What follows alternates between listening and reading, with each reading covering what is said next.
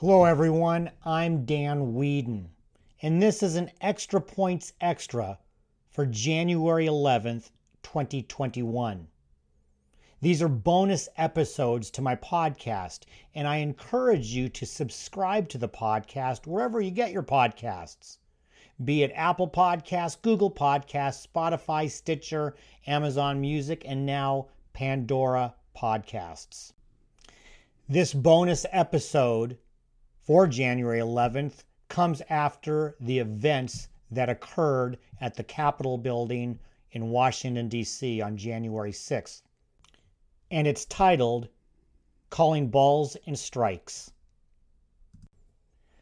I'm rarely at a loss for either what to write or how to express it.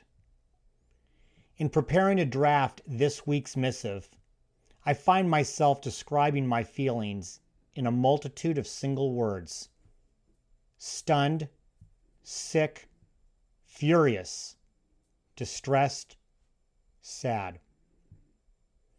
One of the challenges of coping with the calamity at the Capitol building in Washington, D.C. is that many people view this as a political problem. In my opinion, it's not a political issue, but rather a social enigma.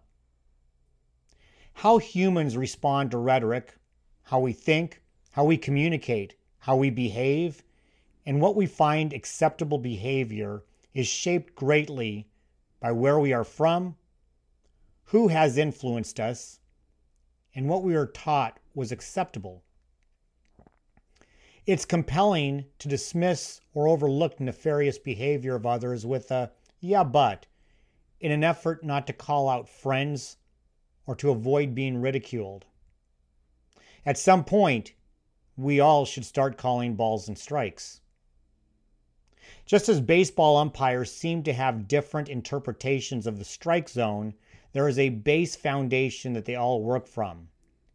Fair arbiters of the pitch will use that basis to call them as they see them: balls and strikes, right and wrong. As part of a democracy, we have the right to our opinions. We have the right to voice those opinions to anyone who wants to hear them. We can write letters, post on social media, and call our congresspeople.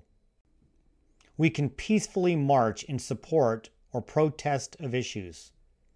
We can choose whom we have as friends. But we should also muster the courage to confront what is always wrong: violence against people and property, inciting and encouraging violence and hate, distortion and misrepresentation of facts, mob rule, murder and everything associated with attempting to harm others, and the blatant inhumanity towards people who don't look like or think like us. So if I'm really going to be calling balls and strikes here today, then I must admit that these strikes expand beyond the terrible events of last week.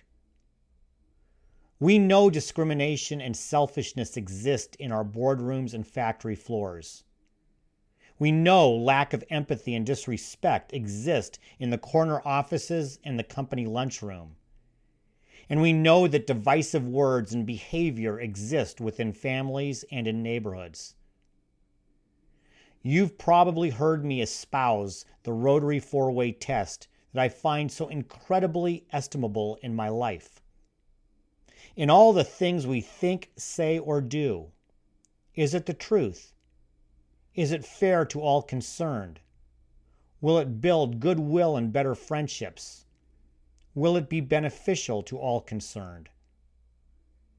I hope we can all get to a point that regardless of whom we think is one of us, that we always are committed to honestly and courageously calling balls and strikes as we see them.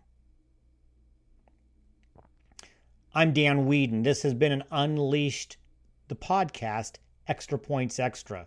Please subscribe where you get your podcasts. Be well, be healthy, and be unleashed.